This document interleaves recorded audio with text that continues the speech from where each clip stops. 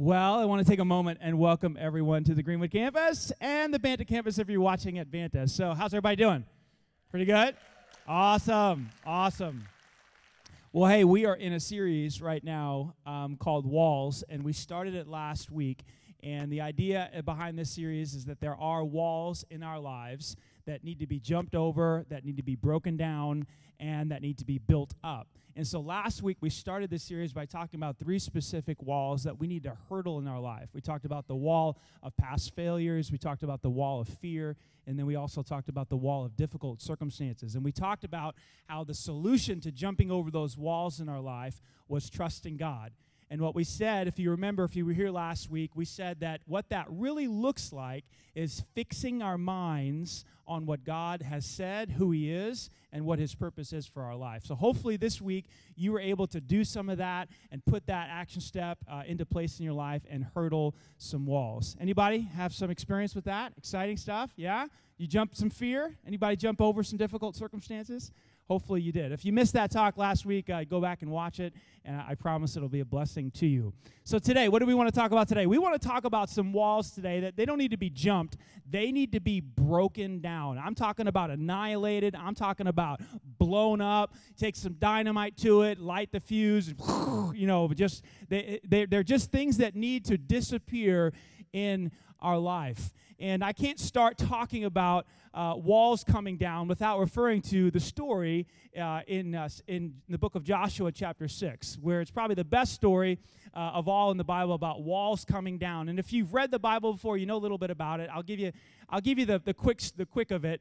The idea, and I mentioned this last week about God and Joshua. God told Joshua to kind of go into the promised land. He took over from Moses, and as he was going into the promised land, he said, hey, don't be afraid, don't be discouraged, because I'm going to be with you, so don't give in to fear. But then Joshua comes to a city called Jericho, and Jericho had some serious walls around it, okay? Back in those days, the walls of a city were the main defense of a city. There were no airplanes that can fly over and drop bombs, so, if you had some pretty thick walls, you can pretty much keep the enemy out. And so Jericho had these huge walls, but God told Joshua, hey, I'm going to give Jericho to you. And so he gives him some specific instructions. He says, here's what I want you to do. I want you to take 7 of the priests, and I want you to march around the city once a day for 6 days in a row. And I want you to take the Ark of the Covenant, which was the place where God would dwell, and I want you to just go around the city. And then on the 7th day, I want you to march around the city 7 times. And on the 7th time, I want you to blow the horns, and everybody shout at the top of their lungs, and the walls are going to collapse. They're just going to come down. And so this is like a crazy idea. I mean, I don't know how trumpets and voices, make walls collapse. But we're talking about God here. So Joshua basically does what he's told, and he, has everybody do that for 6 days. On the 7th day, they march around. And I want to show you what happens in Joshua chapter 6, verse 20. Suddenly, as they blow the trumpets, as they're on their 7th lap, suddenly the walls of Jericho, say it with me, they collapsed. And the Israelites charged straight into the town and captured it. Can I tell you something today? There are some walls in your life that need to collapse. They don't need to be jumped. They need to come down in our lives. Here's why. Because if they don't come down, if they aren't destroyed, if they aren't annihilated, they're going to stop you from moving forward in your life. They're going to stop you from moving forward in your marriage, if you're married. They're going to stop you from moving forward in relationships. And we all have relationships. They're going to stop you from moving forward in your relationship with God and your relationship with Christ.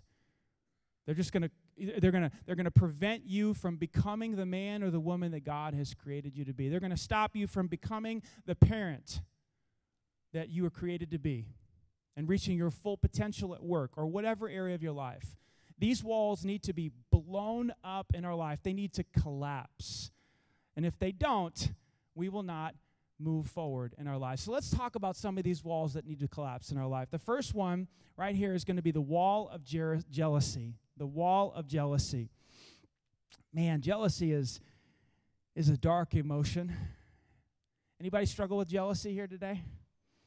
Jealousy is one we don't want to admit to because it's ugly. Have you ever noticed how natural jealousy is? Well, before we get there, what is jealousy anyway? Isn't it this feeling that I don't know, of maybe resentment or dislike because someone else has something that you wish you had? Or someone has got the promotion that you wish you had gotten? Isn't that what jealousy is? When you're kind of looking at someone else's success and you're kind of like, ugh, why do they get to do that? Or why does she have that? Or why does he have that? Or why did they get that? Right? Isn't that what jealousy is? We look at someone else's success and we feel badly. It's an ugly emotion. It's so natural, though. Anybody raising children? Like, we'll sit down at the dinner table and, someone will call for our oldest and say, hey, can he sleep over? And, and that's kind of a fun thing for kids, especially in middle school, right? And so, my oldest has some good buddies, and they hang out, and they play ball together, and they sleep over each other's houses, no problem. And inevitably, our other two will sit there and say, well, now, why does he always get to do that? I mean, I never get to sleep over my friend's house. Don't you hate that word, never? How about the word always? They're never true. I mean, but my kids use them all the time. I never get to do that, really. What about last week on Tuesday when you did the same exact thing, right? And it's just this natural thing that my kids, and I always throw them under the bus, but I do love them. They're great kids, they really are. But they're kids, little sinners. So we'll be sitting here at the table, and it's like, one is getting jealous of the other, and because he gets to do this or she gets to do that, and what I'll have to do, and sometimes I do this better than other times, but I'll have to say to them, now, hold on a second. Now, you love your brother, right? Yeah, well, yeah, I mean, I think.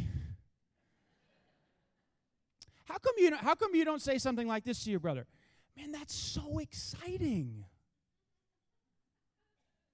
Like, are you excited about sleeping over Billy's house?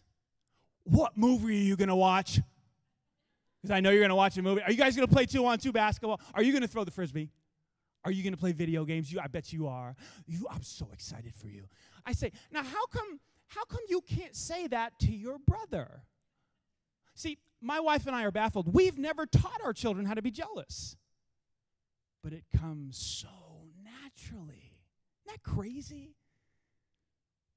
I asked you a few moments ago if you struggle with jealousy. Not many of you raised your hands. I don't blame you. It's an ugly emotion. It's not profitable. It hurts. It damages relationships. It's a wall. It's a wall in our life. It doesn't need to be jumped. It needs to be destroyed. It needs to be taken out. Did you know that the number one cause of spousal murder is jealousy? Yeah. Number one cause of spousal murder is jealousy. It's a dark, dark emotion. Remember the lady, the astronaut lady? What was her name? Leah Novak, I think. Maria Novak. Professional, perfect record, intelligent. She spent time in space. She got caught up in a love triangle with another astronaut. She drove 900 miles across the country and had murder weapons in the car. You think, what's that all about? Jealousy. Whoa.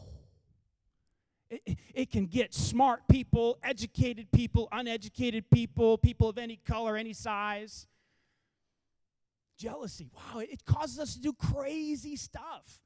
It's a dark emotion, and it must be eradicated and destroyed. Do you know that social media experts now have a name for this? Well, on social media, they call it Facebook envy. 1 out of every 3 Facebook users, social media users, Instagram users, all these people report that after they use their Facebook for 2 hours or so, they say they're less happy. Why is that? You tell me. You're scrolling through pictures of people's happy, perfect lives, all edited, Like I remember one time my son threw up all over the living room carpet. I mean, chunks and everything, just right there. I was so mad. Because, I didn't take a picture. My wife did not take a picture of that and put it on Facebook. She didn't. See, we don't put those pictures on Facebook. We put the pictures where everybody's tan and, It's fake. It's a fake world. You know it. And that's why when people are on there and they're looking at everybody's perfect life and they compare their life to their life and like, my life sucks compared to this. Facebook envy. Interesting. There's a story in the Bible about the damaging effects of jealousy. A guy named Saul, king of Israel, he's got this guy that he's just found out about, really, who did this incredible thing. He killed this giant named Goliath. His name was David. And he was like a young kid, and Saul kind of was like, wow, this kid's amazing. So he brings him into his close-knit family, and his son Jonathan becomes David's, good friend, and David ends up becoming this warrior in Saul's army, and Saul promotes him because every time, he'd be successful in military campaigns. And then one day after David came back from defeating the Philistines, there's some ladies began singing a song in 1 Samuel chapter 18. This is the song. Listen to this, verse 7. Saul, that's the king, that's him. Saul has killed his thousands, and David has killed his tens of thousands. And all of a sudden, when Saul hears this song, these good feelings towards David, he's promoted this guy. This is the guy who killed Goliath. All of Israel loves David. All of a sudden, all these good feelings shift towards something else. He begins to get jealous. Listen what happens. Next verse. What's this, he said. They credit David with tens of thousands and me with thousands. Next thing you know, they're going to be making this guy the king. Next verse. So from that time on, Saul kept say it with me, eye on David. Wow. It totally shifted. His goodwill, his affection for David, the fact that he had become his son's best friend mattered nothing at all. And now he was jealous of David. And then that jealousy led to him to try to kill David at least twice with his own hands. He threw his javelin at David, didn't succeed. Then he went on this military campaign and he chased David all over God's creation, didn't succeed. And here's what's crazy about jealousy, and the reason why one of the reasons it has to be blown up in our lives, because jealousy, causes us to make stuff up in our head. It causes us to create and imagine stories that are really not true. You see, David had no intention of stealing the kingdom away from Saul. David actually was the opposite. He loved Saul. He wanted to honor Saul. He wanted to protect Saul. He loved the king. He wanted to serve the king. But in Saul's mind, because of his jealousy, he came up with this big story and this big idea that David wants to take my kingdom away. And therefore, I need to kill him and wipe him out. It's madness. That's what jealousy will do. Jealousy is so dark and twisted and from the devil that it'll cause you to imagine things that are not true. It must be blown up. We're going to talk about how to blow that up today. You interested in how to blow jealousy up in your life? I hope you are. But let's talk about two other walls really quick. The second wall I want to talk about today is the wall of hate. The wall of hate. Now, I know no one here is going to raise their hand and say, man, that's one I struggle with. I just hate people.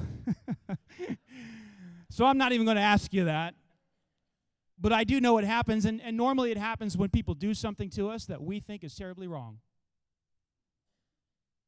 Isn't that true? Somebody wrongs us in a way that we think is so inappropriate and so wrong, or they wrong somebody that we love, that if we're not careful, that our response to what happened will turn into hatred. I just have to show you a picture of a person. You'll get the idea of what I'm talking about here. This guy right here, Adolf Hitler. You get hatred personified. It's just this feeling that he had that the Jews were responsible for all of the German problems after World War I. They were the problem. And he had hatred in his heart. One word, Holocaust, captures the results of where hatred can go in this world today. So, that would never happen to me. I mean, I'm not going to be the next Adolf Hitler. Maybe not. Probably not. But it doesn't mean that hate cannot get lodged down in your heart and produce devastating results in your life. It could be a huge wall in a marriage, between a parent and you, between a sibling and you, between a coworker and you. Huge wall in our lives. In the Bible, there's a story about the terrible consequences of hate. It's a story about two brothers, Absalom and Ammon, both sons of King David. Both had a father who loved God and worshiped God and was a great example for them to follow. And one day Ammon decided he wanted to rape his sister Tamar, who was also David's daughter. And so he did. He went through with the plan, raped his sister Tamar.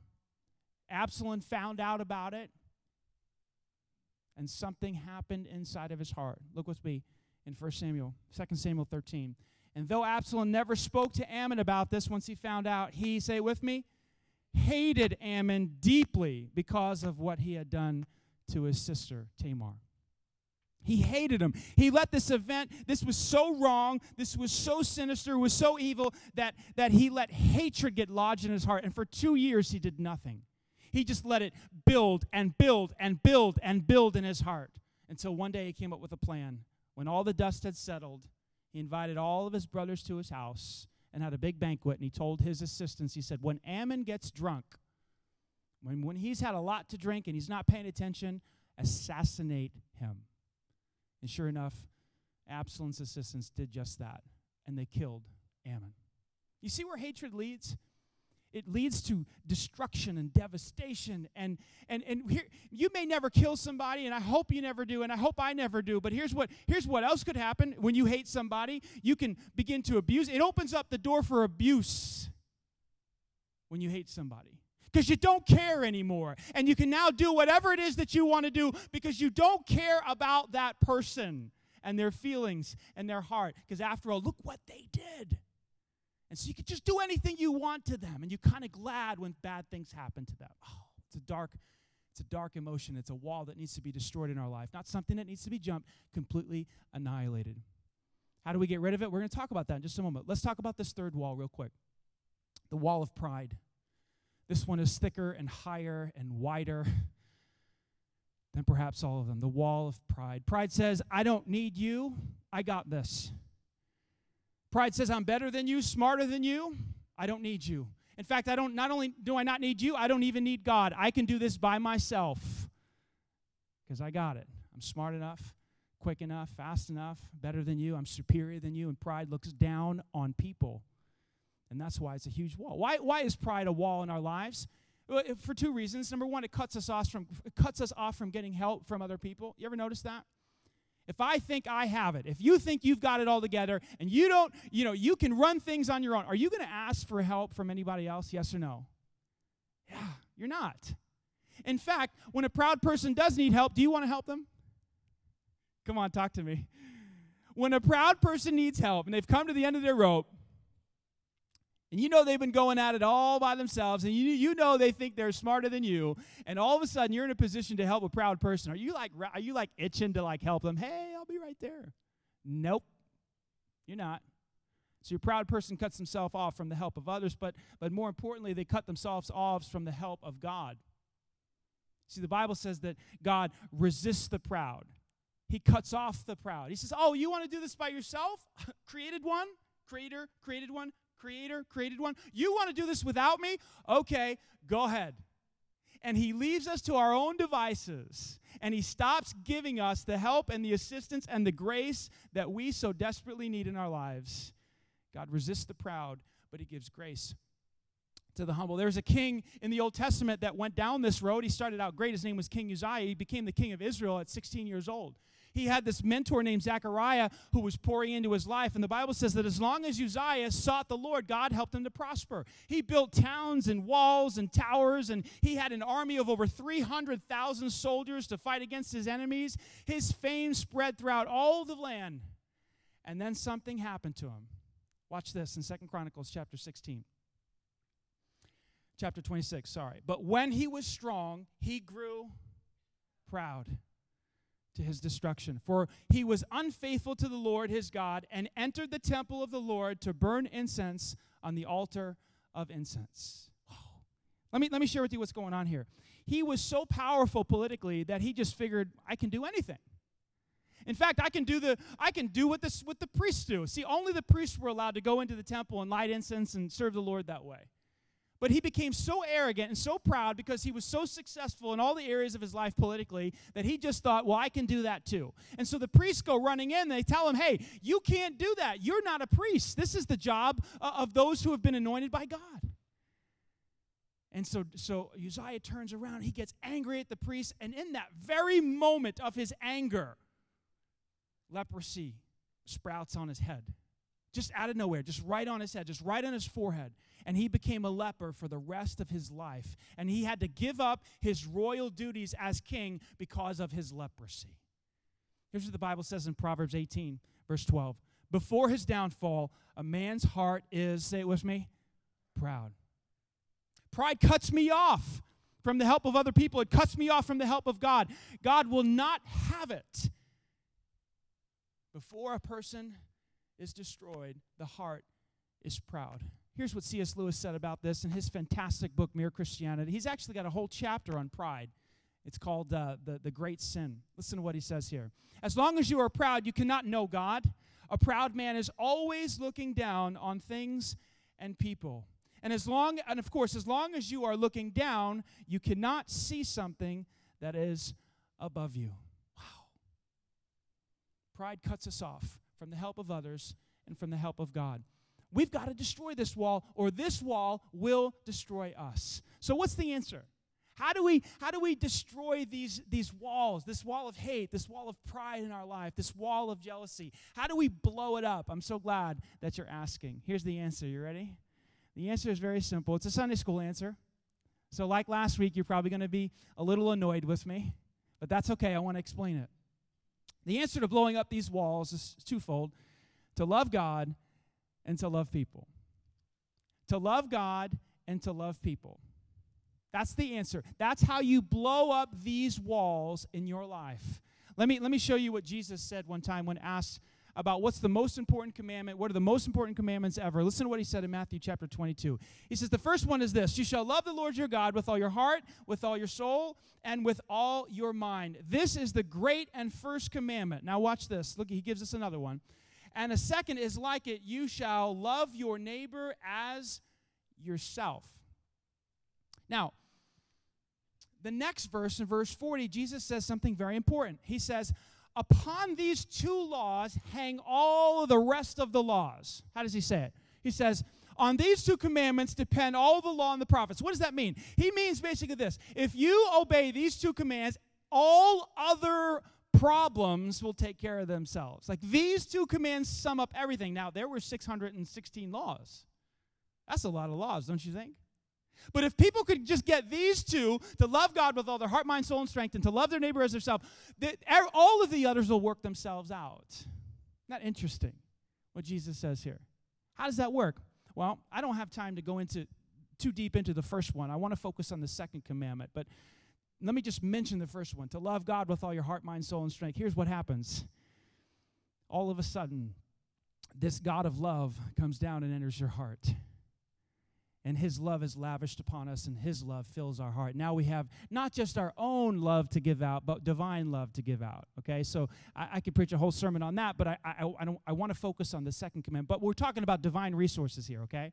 We're not talking about mustering up our own love. We're talking about divine love. When I choose to reach out to God, his love flows down into me. And then as a conduit, I'm a conduit of him, and you are too, as we dish it out to other people.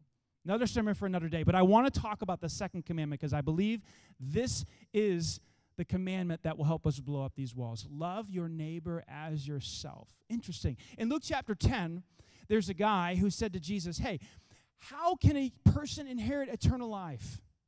How does that work? Jesus says, well, what does Moses say? And the guy comes back and says, well, Moses says to love God with all your heart, mind, soul, and strength. Love your neighbor as yourself. Jesus says, great, go do that and you'll have life. Then the guy pushes back one more time on Jesus and says, well, who's my neighbor? And Jesus goes into this little dialogue, this little story. He says, well, one day there was a guy walking down the road and he gets beat up and left for dead. He gets mugged. And along comes a religious guy, sees this guy bleeding, dying, he walks right on by. Another religious guy comes by, looks at the guy, he's bleeding and dying, walks right on by. Then a third guy comes by, he's a half-breed, he's half Jewish, half something else. He stops, Jesus says. He gets down, he puts olive oil on the guy's wounds, and he wraps up his wounds, picks him up, puts him on the donkey, takes him into town, and puts him in the inn. And then as he's leaving, he say, look, here's some money for what this costs you. And if he has any other bills, when I'm back in town, I'll pay those bills too. And he goes on his way. Then Jesus says to this guy, which of the three loved his neighbor as himself? And of course, the guy says, well, the one who showed mercy. You can read it later, Luke chapter 10. So from that little story, here's what I gather. Love is doing what's best for somebody. That's what love is. In our world today, we get love mixed up with lust and feelings of romance. I know I did. When I was in college, I looked at my to-be wife, and I was like, wow. I was smitten, right? She was beautiful, long legs, beautiful blonde hair. I thought it was love. You know, it wasn't love. It's probably a mixture of lust and something else. I don't know. Now, 15 years later, that's grown into love when you try to raise 3 kids together and, you know, you're 38 years old now. Things don't look as good as they used to look. On me. On me. Not her. Some of you have weird minds. I wasn't going there.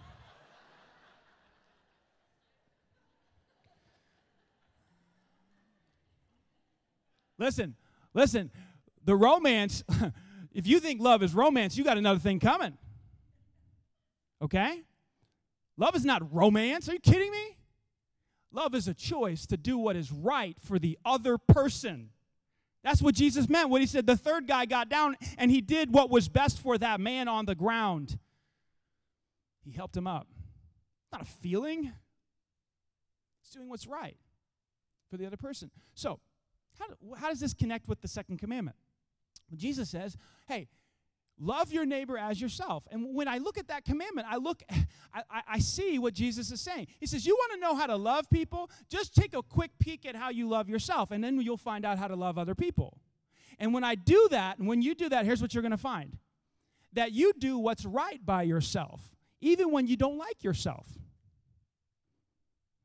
Some of you need to write that down because it's good. Let me say it again. You do what's right for yourself even when you don't like yourself.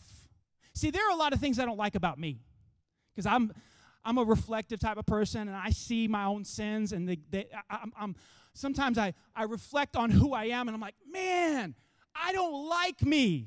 And if you did some of the stuff that I did, I wouldn't like you either. Exaggeration, insecurities, ego and pride, or whatever those. I look at those things and go, ew, but I still do right by me. Let me give you an example. The other day, my car battery went dead, 3 kids in the back seat, right? 8:30 at night. I'm sitting there going, man, this isn't good. I know what I'll do. I'll go inside, and I'll get on the phone, and I'll start talking to people. Who has jumper cables? Who has jumper cables? Who has jumper cables? Oh, yeah, I'm outside. The van's battery's dead. Would you help? Sure, no problem. Come on out. Boom, boom. One thing leads to another. The car is zapped, or however that works, and we're on our way. Right? I did right by Danny Anderson. I took care of Danny Anderson. Here's what I didn't do. I didn't sit back and go, you know what? It's 8:30 at night. Got 3 kids in the back seat. Battery's dead. You deserve this. You need to sit here. I know you're hungry. I know you got kids in the back, but you're gross. You've done things in the past. You're a bad person. I didn't do that. I went right into action. I thought, what's best for Danny Anderson? I know. I'll solve his problem. And I'll get him home so he can get his kids in bed and have a little snack before dinner, before bed.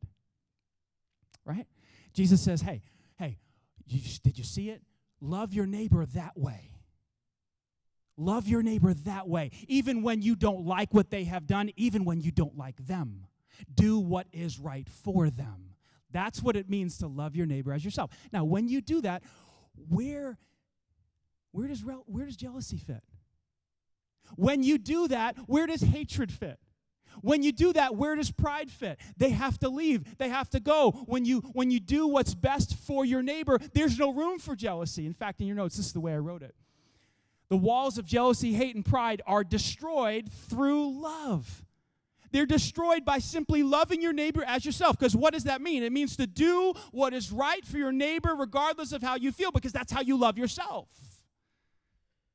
You see what I'm talking about? You take care of yourself. You clothe yourself. You feed yourself.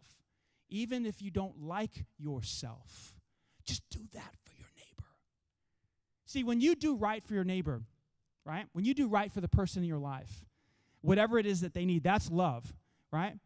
And so when they have something exciting happen in their life, or they get a raise, or they I don't know what it is, they get some promotion or something, they buy a car, a nicer car than you, or they get a better house than you, or whatever. Instead of you thinking, well, why don't I get that stuff, which is jealousy, right?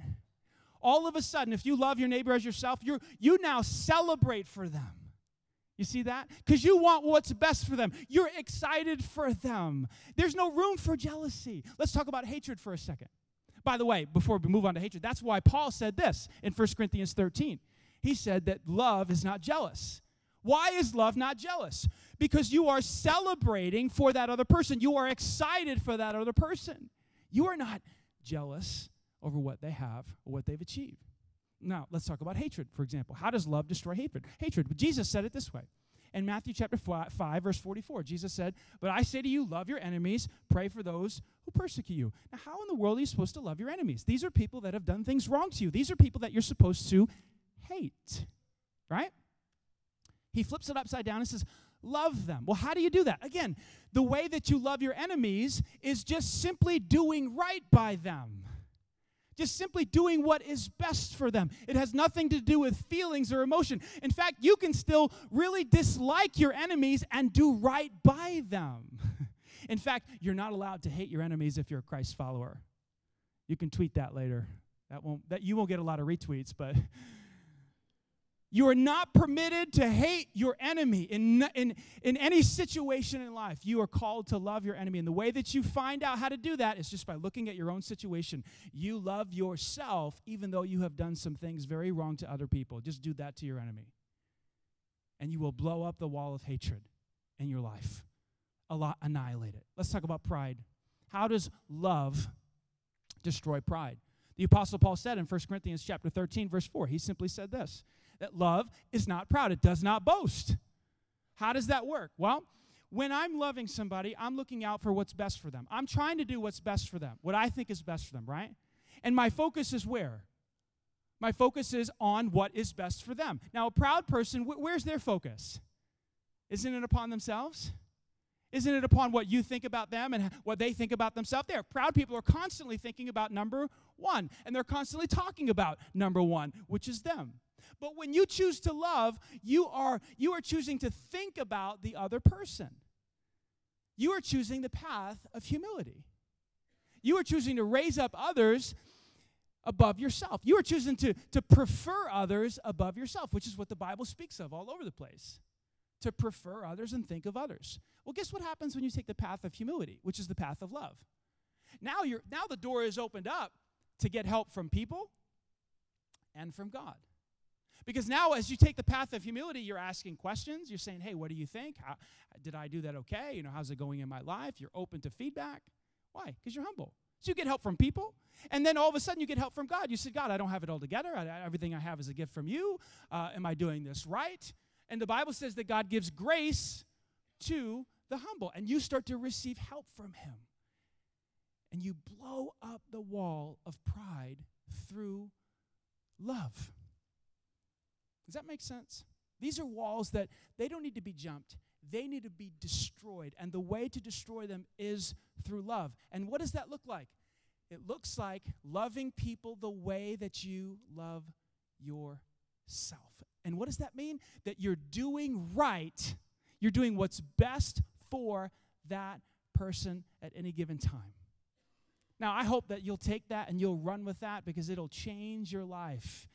Let me close by talking about a wall in our lives that needs to be destroyed and has been destroyed. It's the wall of sin. It's the wall of death. It's the wall of separation between us and God. And what's interesting is that wall has not only been jumped, we talked about that last week, that wall has been destroyed. And you know what it was destroyed by? It was destroyed by love. Listen to what Jesus said. These are words from his own mouth. He said, there's no greater, say it with me, love than to lay down one's life for his friends. Jesus is simply saying, look, I allowed myself to be crucified. I allowed myself to be punished for the sins of all mankind because I loved you. I died on the cross and bore your sins and paid the penalty for your sins because I loved you.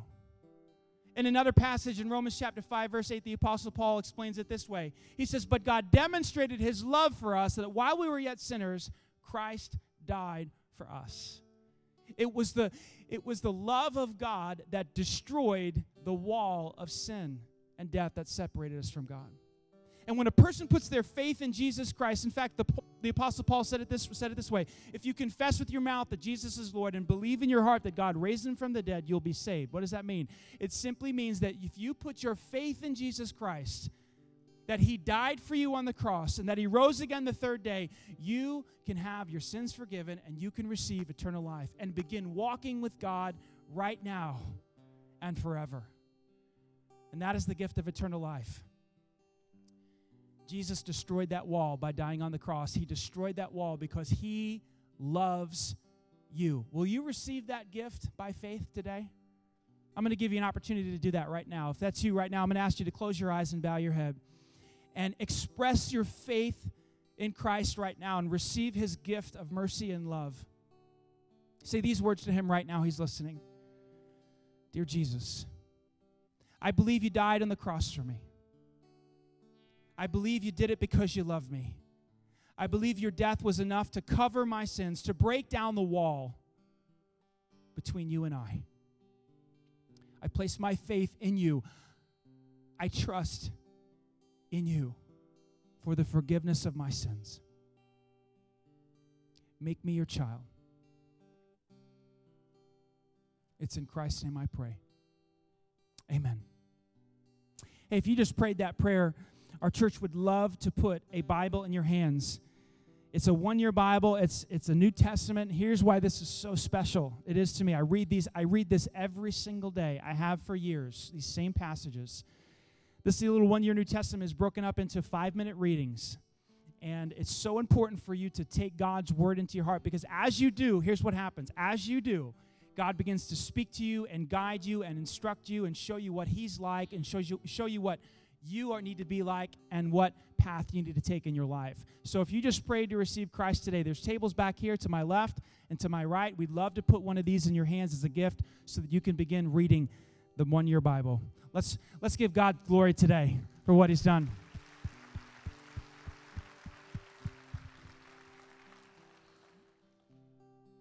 I would love to see you move forward in your life.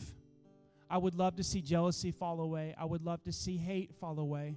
I would love to see pride fall away. I would love it. I would love to never hear another story about a human being who failed in their life because of pride. I would just love to never hear another story about that because you chose to love. You chose to love your neighbor as yourself and do what is best for your spouse and for your children. And you've destroyed those walls in your life. That's my heart for myself, and that's my heart for you. I hope you'll take this today and you'll run with it, and you'll use love to destroy those walls in your life. Let's pray. God, as we close today, thank you for your word. Thank you that it gives us a clear picture of the problems we struggle with, the issues in our life that can stop us from becoming the people you've called us to become. But you've also given us solutions. You've given us answers to jealousy, answers to hatred, answers to pride, and any other wall that needs to be destroyed in our life. Help us to run with the words of your Son, to love God with all our heart, mind, soul, and strength, and to love our neighbor as ourselves. We pray all of this in Christ's name. Amen. Hey, next week we're going to be talking specifically about walls that need to be built up in our life to protect our hearts. You're not going to want to miss that. God bless you. We'll see you next week. If you pray to receive Christ, go grab a Bible.